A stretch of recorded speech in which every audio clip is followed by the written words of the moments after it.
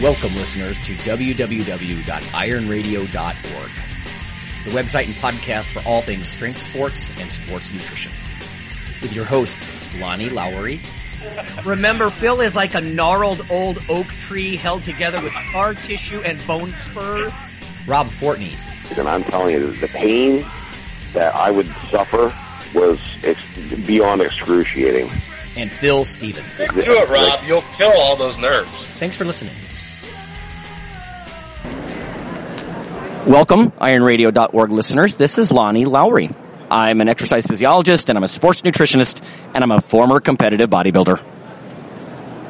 This is Dr. Mike T. Nelson. I'm owner of Extreme Human Performance and teacher for the Carrig Institute.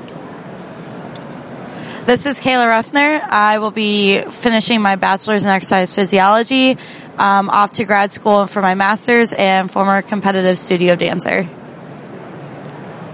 And I'm Grant Slack. I'm a current pre-med biochem major, and I'll be going to medical school next year, and I'm currently an NCAA track athlete. Okay, so Dr. Nelson and I, we've got some students. Grant's been on the show before, some people might remember, but we are coming live from experimental biology. And this is a pretty big meeting. I think there's around 15,000 people or so. So that's why there's a little bit of background noise, but we wanted to give everybody an update. We're going to start with some of the posters that we looked at. We were sort of joking that, anything related to gains, we are going to try to write down some, notes about them. So we're going to deal with that. And then in the topic of the day, we'll ask Kayla some of what she's doing with the coffee research. She's looking at gender responses. I know we have a lot of female listeners, and so we're going to take a look at that. I think we're going to start with Dr. Nelson here because one of the first posters that we came across had to do with chewing and what it did to your physiology. So, yeah, it was interesting. It was a study looking at the effect of chewing and the effect of taste. So they had different things that they were testing, and so one of the things they would have you chew for X amount of time, and then they would have you hold some of the control beverages in your mouth for, say, 30 seconds, different things of that nature. And what was interesting is that they found that the sort of what they called the mastication group, so the chewing group, and the taste trials, so if you combine them, so in English, you're basically chewing your food a lot and trying to enjoy the taste of it. They actually showed that it did increase what's called dietary induced thermogenesis, or DIT. The control trial was 43 plus or minus 5 kcals per kg. Right, it's actually just calories per kg. They normalized that. And then the taste trial was actually higher at 75, and the mastication trial, so a combination, was higher at 107. So again, if you translate that, what it means is you get a pretty big, almost a doubling effect by just slowing down and chewing your food and enjoying the taste of it. They did some other background info looking at blood flow, looking at splenic circulation and different things of that to try to determine the mechanism. So while the actual hard numbers aren't really massive, I thought it was interesting that the DIT, or how much basically energy you're expending, was, rather more of an increase than you would expect just from chewing your food and enjoying the taste, which are things you would want to do anyway. I almost think that relates.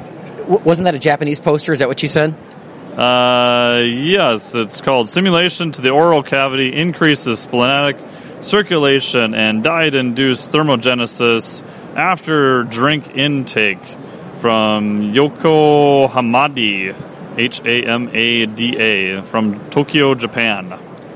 It just makes me think about the idea that you remember what it was like when we were in Japan with the way food is presented, and it's eaten slowly and it's chewed. It's not like Americans wolfing down, chili fries.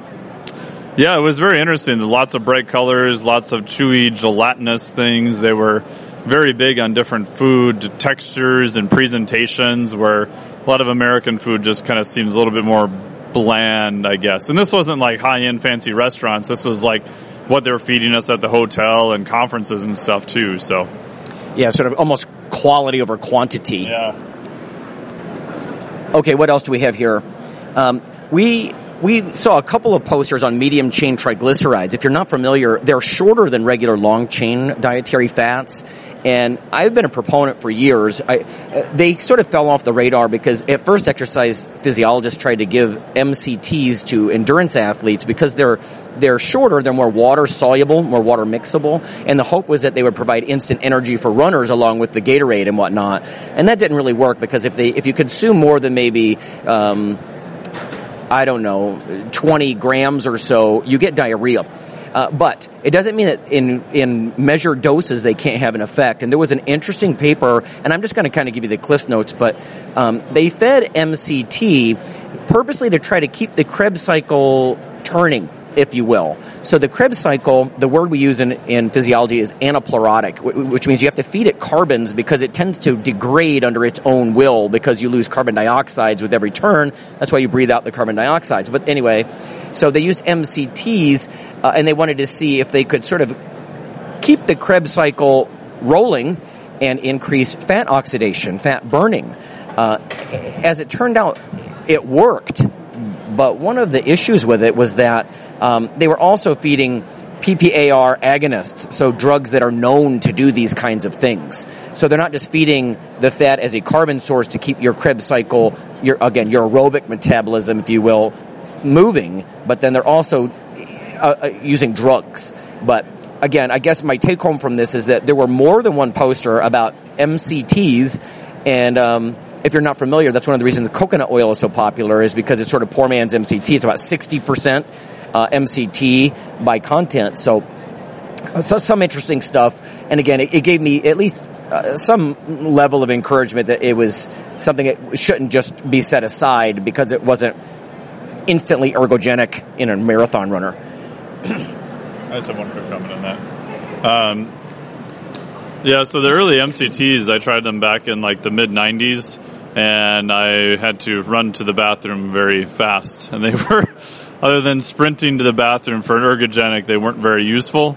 And the theory was that back then they were also very much combined C8 and C10, and they were higher on the C10. So they also tended to screw with absorption and things of that nature. They tasted like absolute crap. It was this orange-flavored, just disgusting liquid. So a professional tip you can try now is that if you take too much coconut oil and you have an issue running to the bathroom, look for something that's more of a pure C8 oil, and that tends to have much less of the dietary issues associated with it, and it's still an MCT. Yeah, I actually have some of that orange oil in a big. Yep. You can get it on Amazon. It's cheap, but I can see why people, because the coconut, I don't think. People don't have as much gastric distress in general with the coconut because it's not entirely like lauric and myristic acid, right? Yeah. The next one, just to touch on before we keep moving, is vitamin E. We saw a poster. This was it in Switzerland or Sweden? Do you remember it was almost all women. Sweden. And they were looking at the relationship between different dietary markers and glucose intolerance, like pre-diabetes or type 2 diabetes. And one of the highlights on the poster was that vitamin E, and we were trying to figure out exactly how they were measuring it. It looked obscure how they were looking at it, but vitamin E had an inverse relationship with glucose intolerance, with poor carbohydrate use. So again, it was just an association. It's not cause and effect. Listeners know I hate when journalists, they say something's linked and automatically think it's causal. But it was interesting enough for me to think that, maybe if your vitamin E status is better, you supplement vitamin E, that you might be better off when it comes to your carbohydrate handling. Now remember, they were looking at pre-diabetic or diabetic women from Sweden, so that may or may not apply to the average male or female from America, certainly the male weightlifter. But inverse relationship whereby more vitamin E led to lower glucose intolerance, right, or less problems with diabetes. Better glucose intolerance. More vitamin E would mean less glucose intolerance, yeah. Right. Yeah. So that was our next one. Grant, what do you have? So one of the ones that I looked at was a study that was sponsored by the USDA, and basically what they wanted to look at was whether the protein composition of a meal you ate could influence your snack choices later in the day. And so basically they took groups and either fed them a 15% protein meal or a 30% protein meal, and then looked 4 hours later. They used a computer reward system where you could either choose a savory reward or a sweet reward, and they looked to see whether the change in protein percentage of the meal you ate previously would influence your choice of reward. And what they found was that for men, it didn't matter. We just wanted the reward. It didn't matter whether we ate 15% protein or 30% protein. We said, give us the reward. But for women, the 30% protein group had a big reduction in the selection of a savory reward. And so that's what they found. And then they also found that just the mere presence of a reward stimulated men more than women. And I mean, that was the basics of the study. That was the majority of what they found. Yeah, some of the figures were sort of confusing, a little hard to interpret some of that stuff. It was interesting, though, gender differences in response to these kinds of rewards. The next one was from Jess Gwynn. And so, Mike, why don't you handle that one? Yeah, so very interesting poster there from the Department of Nutritional Science, Purdue University. And what they were looking at was the effects of protein compared to water in terms of basically kind of appetite. They looked at a few sub-factors of that. And they wanted to look at different types of protein to see was there an effect on, they used it in what's called ad libitum, lunch afterwards. And most listeners can probably guess that if you eat protein beforehand and you have another group that has water, the group that had protein is probably going to eat less. What they were interested in is looking to see the different types of protein affect that. So they used an instant egg white protein, they used another type of egg white, they used a micellar casein, and a whey isolate. And the thought being that maybe the different type of protein would have greater satiety type effect. And while if you look at the data, it's not really statistically significant all the time. Micellar casein was a little bit higher, but not a huge amount of difference between the different types of protein. So what they concluded was that when comparing high-quality animal-based proteins consumed as a beverage, relatively no difference in markers of appetite control or satiety or subsequent food intake were detected, suggesting that protein quality has little impact on these outcomes when consuming 30 grams of protein. So again, they still showed that consuming the protein compared to water was definitely better, but the different types of protein in and of themselves didn't seem to matter that much. They did cite that some of the limitations were that there was a big difference in viscosity of the protein preload, that 30 grams of protein may have sort of saturated the system, so there was maybe not that much of a difference. So again, if you're taking less protein, you may not see that. And they also did note that the protein beverage overall is weaker in satiety effects compared to a solid protein food. And again, they were only looking at changes in protein beverages. So the takeaway there is if you're trying to decrease food consumption at a later meal, an easy way would be just to have some type of protein of around 30 grams beforehand. And the exact type of that protein probably, according to this study, doesn't matter that much. All right, as we were searching around, we also, there was a paper by Sayer and colleagues from Colorado, and it was one of those posters that keep cropping up, I think almost to the irritation of certain dietitians, but it was about red meat and protein intake. What they did was they put people on a lower calorie diet, and they did not really define how hypocaloric it was, how low it was in calories, but it was enough to make some pretty large individuals, they were 100-kilo people, so 220-pounders, lose 9 kilograms, so about 20 pounds over 4 months. But the interesting thing was they looked at protein intake and showed how that was effective in helping with this loss. Now, to stack on top of that, it wasn't just protein. They made a point to say red meat was an important part of this. And their conclusions were actually saying that red meat is a healthful choice for people when they are trying to increase extra protein and lose weight. So again, that was Sayer and colleagues from Colorado. Interesting sort of support for red meat as part of a healthy fat loss diet. And then the last one that I have here in front of me, just with the scribbled notes, it was a study from Texas where they actually took people and they gave them 70% of all of their dietary protein as whey isolate. And then they had them do 7 days of bed rest. So, of course, that's going to cause a lot of muscle loss.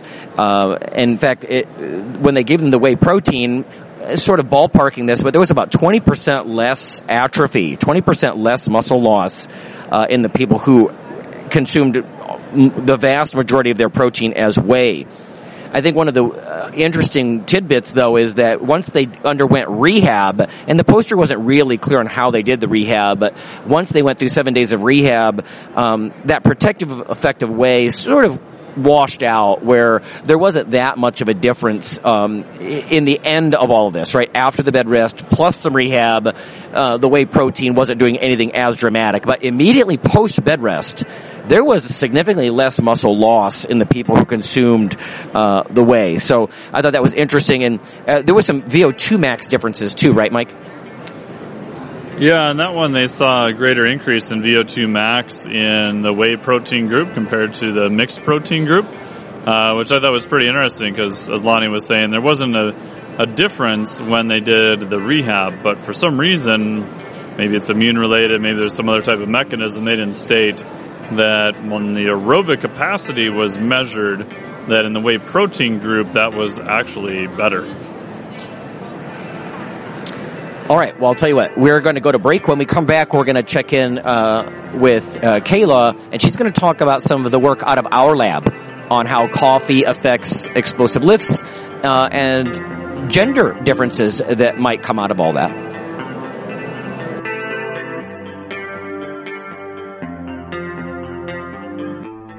Hey, listeners, this is Dr. Lonnie Lowry. If you've ever had anyone critique you on your protein intake as part of your weightlifting lifestyle. Oh, you poor meathead. All that extra protein is going to rot your kidneys or weaken your bones or dehydrate you or give you gout or who knows what. There is a book available. You can simply Google CRC Press and Lowry. And what I've done is reach out to experts all over the world and create a book, a single compendium that you can hold up and say, this is why I consume extra protein.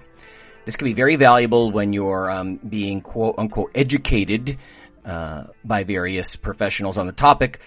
There's an enormous amount of literature in this book on the safety, the effectiveness, how protein works in cells, the history of protein and weight trainers, much more. So again, please check out CRC Press and Protein and Lowry. You can just Google that.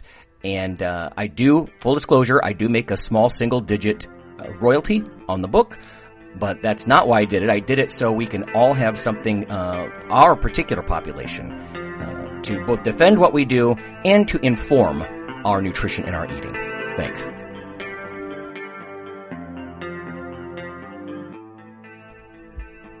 Iron Radio is, of course, primarily a podcast. But over the years, there have been technical glitches calling for backup streaming and listeners who wanted the convenience of other sources of audio content. Toward this end, Iron Radio is now simulcast and backed up on YouTube. If needed, please search Lawnman07 or Iron Radio from within YouTube.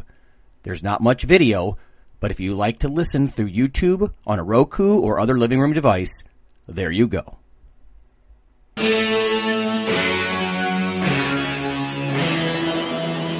All right, we're back here from Experimental Biology in Chicago.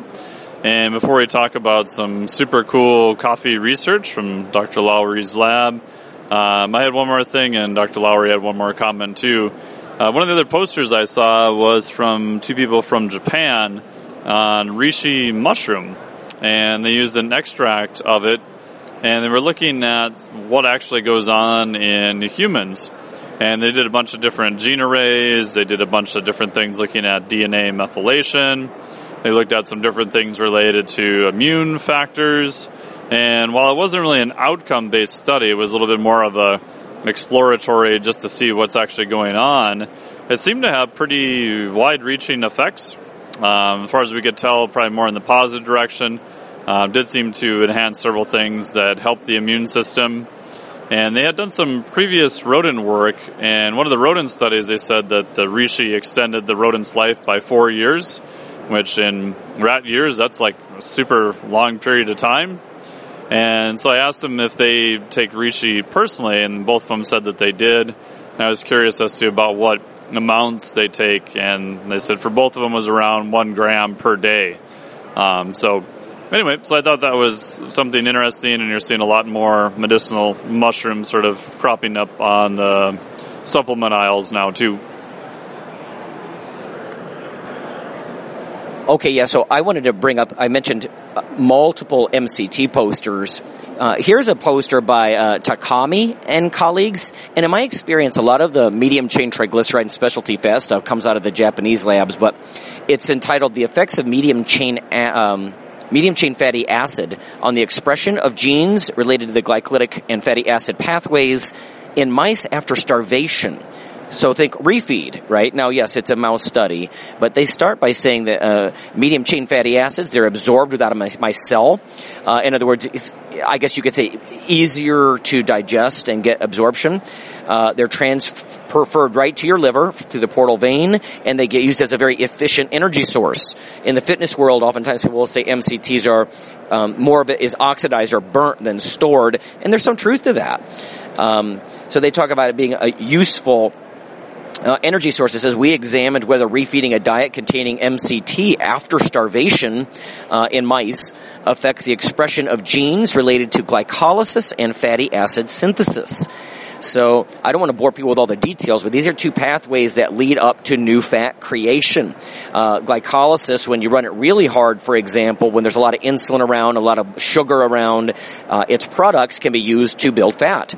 So I don't want to go through all of the gory details, but to cut to the chase, the results suggested that refeeding the diet that included MCT, again, after a period of starvation, it led to at least a suggestion of suppressed genes that would drive glycolysis and fat synthesis. So MCT as potentially a helpful refeed substance. Again, rodent data, I get that, but interesting stuff. And again, MCT is the kind of stuff that I think it has enough promise. I wouldn't want to see people just set it aside because of some of the initial reports back from the 80s and 90s. All right, we've got that behind us, and my phone is winding down in battery life, so we're going to get right to our discussion. Let's start with the title of what you're going to present. So it's not just a poster, it's actually a podium talk, and I know there's some heavy hitters in that session, but in any case, let's start with the title of the study. It's the effects of caffeine consumption on the myostatic reflex, and it's a gender comparison. What is a myostatic reflex? Why would lifters care? It's actually your stretch reflex, so it helps with your muscle contraction and reflection. So part of the presentation, listeners, is that this is a monosynaptic thing, right? So as soon as a muscle gets stretched, it'll send a message to your spinal cord. It's a reflex. You don't have to think about it. And that reflex will make a muscle contract harder. So that should be interesting to really anybody who's an athlete or a lifter who needs a little bit of prior stretch before they go. Like if you think about a power lifter, if he were to take the weight down to his chest and pause, he wouldn't get a lot of stretch reflex. Whereas if someone does it in a more jerky fashion, ballistic fashion, then it would. So the general hypothesis was that if you gave them enough coffee or caffeine, then either that stimulant or the adrenaline that came from it would sort of enhance the whole pathway? Yeah, so we hypothesized that once our subjects consume caffeine, that we would have a greater response in the stretch reflex and absolute force and time to peak power variables compared to without caffeine. So we wanted to see if men or women would get the greater enhancement. Yeah, so I just wanted to make a comment. This is kind of like what we did a little bit last year with the stretch reflex, and it's kind of looking at gender comparisons, but I'm a high jumper and triple jumper on the track team, and so I actually dose myself with caffeine before each of my events. to kind of get a little bit extra boost, because it's a quick, jerky movement. And if any of you have watched the jump, it's not something you have time to think about. So it's nice that this is just a quick reflex loop that can kind of give you a little bit of a benefit right before you compete. Yeah, one way people can think of the stretch reflex is, or I think of it as kind of almost a survival mechanism. So if you're moving really fast, like on a bench press, Lonnie was saying, and you have to reverse that motion, you want all the muscles and everything to fire as best it can so you don't destroy your joints and cause some other type of damage. So it's almost kind of a sort of protective mechanism too. All right, so let's get back to you, Kayla. What exactly did you give the subjects to drink, and how? They consumed 2 packets of Via Instant Coffee, which actually Starbucks sells it, and it was put into their cup, and it was a double blind, so they didn't know if they were receiving caffeine or decaffeinated coffee, and it was provided at room temperature, so it wasn't the best thing to drink in the world, but it actually was a lot. It has the highest caffeine content for us to use. Yeah, it's worth noting. In fact, Dr. Nelson turned me on to this, but brewed coffee is all over the place in coffee content, even commercial. Was it Starbucks? Do you remember? Starbucks study. Yeah, Anthony Almada sent me that a while ago, and I think there was like even plus or minus 100 milligram caffeine difference on some of the Starbucks coffees that they sampled from the same Starbucks, different locations. So even they're brewed on the same coffee bean, the same process, it still was very variable. And if you compare different even beans and anything like that, you start getting just massive differences. Yeah, so we're not funded by Starbucks or anything like that. I'm sure Kayla's going to get asked that, but it's just because it's so strict. We went over to one of the labs across campus that Grant's very familiar with, and we had one of the professors actually take a look, and Via is very tight. It's 164 plus or minus 3 milligrams per pack, and we gave everybody 2 packs. And I don't know if you remember from episodes past, but even Phil, we gave 2 packets of Via and lit him right up, and he weighed like 270 pounds at the time. So this is enough to give somebody a jolt for sure. Yeah, and it was given an hour before, right? So tell us again, what did you measure? How do you measure a repetition in the lab? Because this wasn't about fatigue, right? No, we use a ballistic measurement system. So my variables are more of the peak force and time to peak power, because those are the best ways to analyze your stretch reflex from beginning to end. And the ballistic measurement system is a software. It basically is a little box that you connect to the Smith. We use a Smith bench press machine, and the tether gets connected to the outside of the actual bar itself, so we can analyze through the computer. And those give us all the variables. And it shows you a lot of different analysis, but obviously peak force and time to peak power were the only ones actual replicate our study. All right, so in a nutshell, because again, we have a lot of women who listen, and a lot of them do explosive lifts. Were there any differences at all in the stretch reflex, in what coffee did to their stretch reflex? For both men and women, it gave them an enhancement, but it was more apparent in men. With some literature that I've read before actually turning in my abstract, it said that women kind of have a natural quick reflex, which is kind of interesting to point out because it's from all different angles. Some people say it's from a hormonal level, and some people just say it's from how we're genetically made.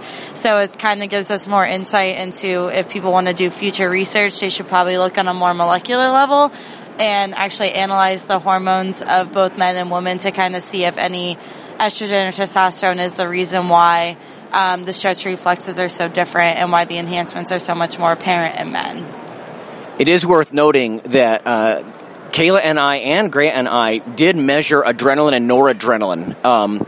That's not what we're presenting here, so maybe we'll talk about that in the future. But we're looking at were there any, what kind of response did you get? Now, we didn't do a gender split, but there was a lot of, actually, you did do with norepinephrine, yeah. So we're trying to tease apart some of these hormonal mechanisms, whether it's sex hormones or adrenaline or whatever it might be. But I think one of the conclusions from your work, though, is that if you're going to look at force output and you're ever going to compare like what coffee does to boys versus girls, to be fair, you have to correct for their body mass, right, for their body weight. So for our study, we covary for body mass because obviously we don't dose caffeine per kg either. And just the covariance for time to peak power, it was still statistically significant. So obviously with the covarying, it helped us actually see more of a difference in the stretch reflex compared to not covarying. So, listeners, you can think about covarying, adjusting for body weight. So it takes body weight out of the equation. Almost think of it like a percentage. In fact, some of the work that Kayla's showing, it actually shows a percentage as well. But so when you look at percentage from baseline, it's just a way more fair way to look at genders when it comes to power, right? Power variables like this. Again, like, explosive force, time to peak power, especially force variables. Right, because it's just not fair. For example, 10% of a guy, let's say you got a guy and he can bench 300 pounds. 10% of that is 30 pounds. So the absolute numbers look way bigger than let's say a woman. She might only go up 9 pounds from the coffee, but that's 10% for her too. If her max bench press is 90, right? So covarying, think of it almost like a percentage. You're making a fair comparison, and we need to be able to do this, right? But there was one variable that, body weight aside, the time to peak power did remain a little different between the genders. Is that right? Yes, it did. The percentages were a little bit more apparent than absolute force. I was surprised in the guys. There was something like a 60% decrease in time to peak power. Now remember, decrease is better. Lower is better with this. Think about like a lower time to run the 40, something like that. So, so I guess I'll just say with this, should single effort lifters, so again, fatigue isn't part of this, so should single effort lifters drink coffee before they train? They should consider caffeine consumption at least an hour, maybe an hour and a half prior to their workout, because it will enhance their contraction for their stretch reflex. One of the things I think that was cool about this study is we were able to detect the stretch reflex, right? That's a known phenomenon, and we're able to see that with the ballistic measurement system, right, that you're talking about. And we can see how coffee stacks with that. So bottom line is coffee does stack with it. It does enhance that stretch reflex, which is, like Grant was saying, in athletics or in a lot of different lifts that are explosive. That's where it's at. And coffee boosts that. So it does stack with that. Boys and girls get a benefit. And at least with the early speed of the contraction, right, that's the one thing where boys might get a little bit more out of it. But it's really important, again, to make it sort of relative to a person's body size, and even look at the hormones and stuff like that. I can tell you, gender comparisons with lifting to me are harder than with the cardio stuff. Like VO2 max, it seems like a little bit more fair across gender comparison, but the power stuff is really tough. Mike, do you have any comment on that? Or? No, I agree. Okay. All right, well, that's about it. My phone's about to die, so that's the update from experimental biology. We'll catch up with everybody next time, maybe with some more reports, because there's just so much information here. It's kind of mind-blowing. So we'll see you next time.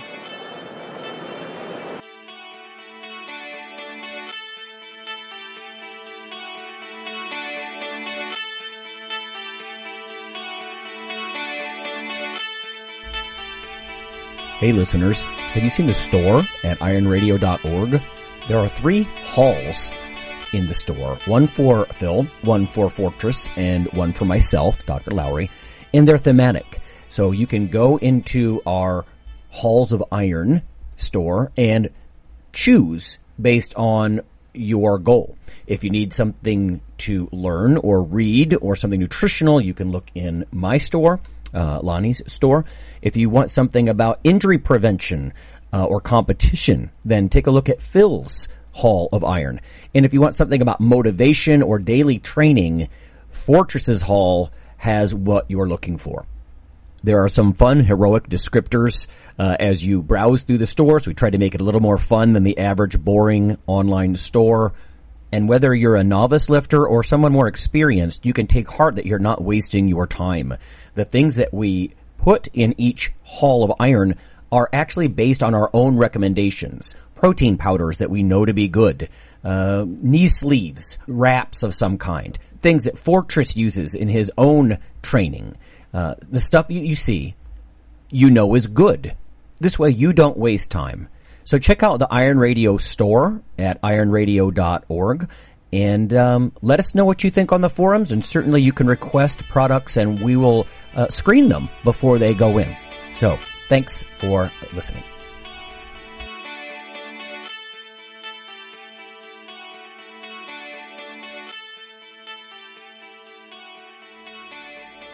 Iron Radio is accepting donations.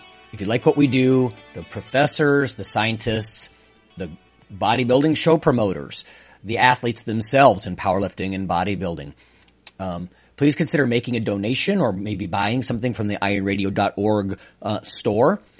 We also are accepting supporting members. So for $4 a month, which is frankly less than the bank sneaks out of your account in fees, you can step up and support a form of sort of public radio for the bodybuilding and powerlifting and strength community.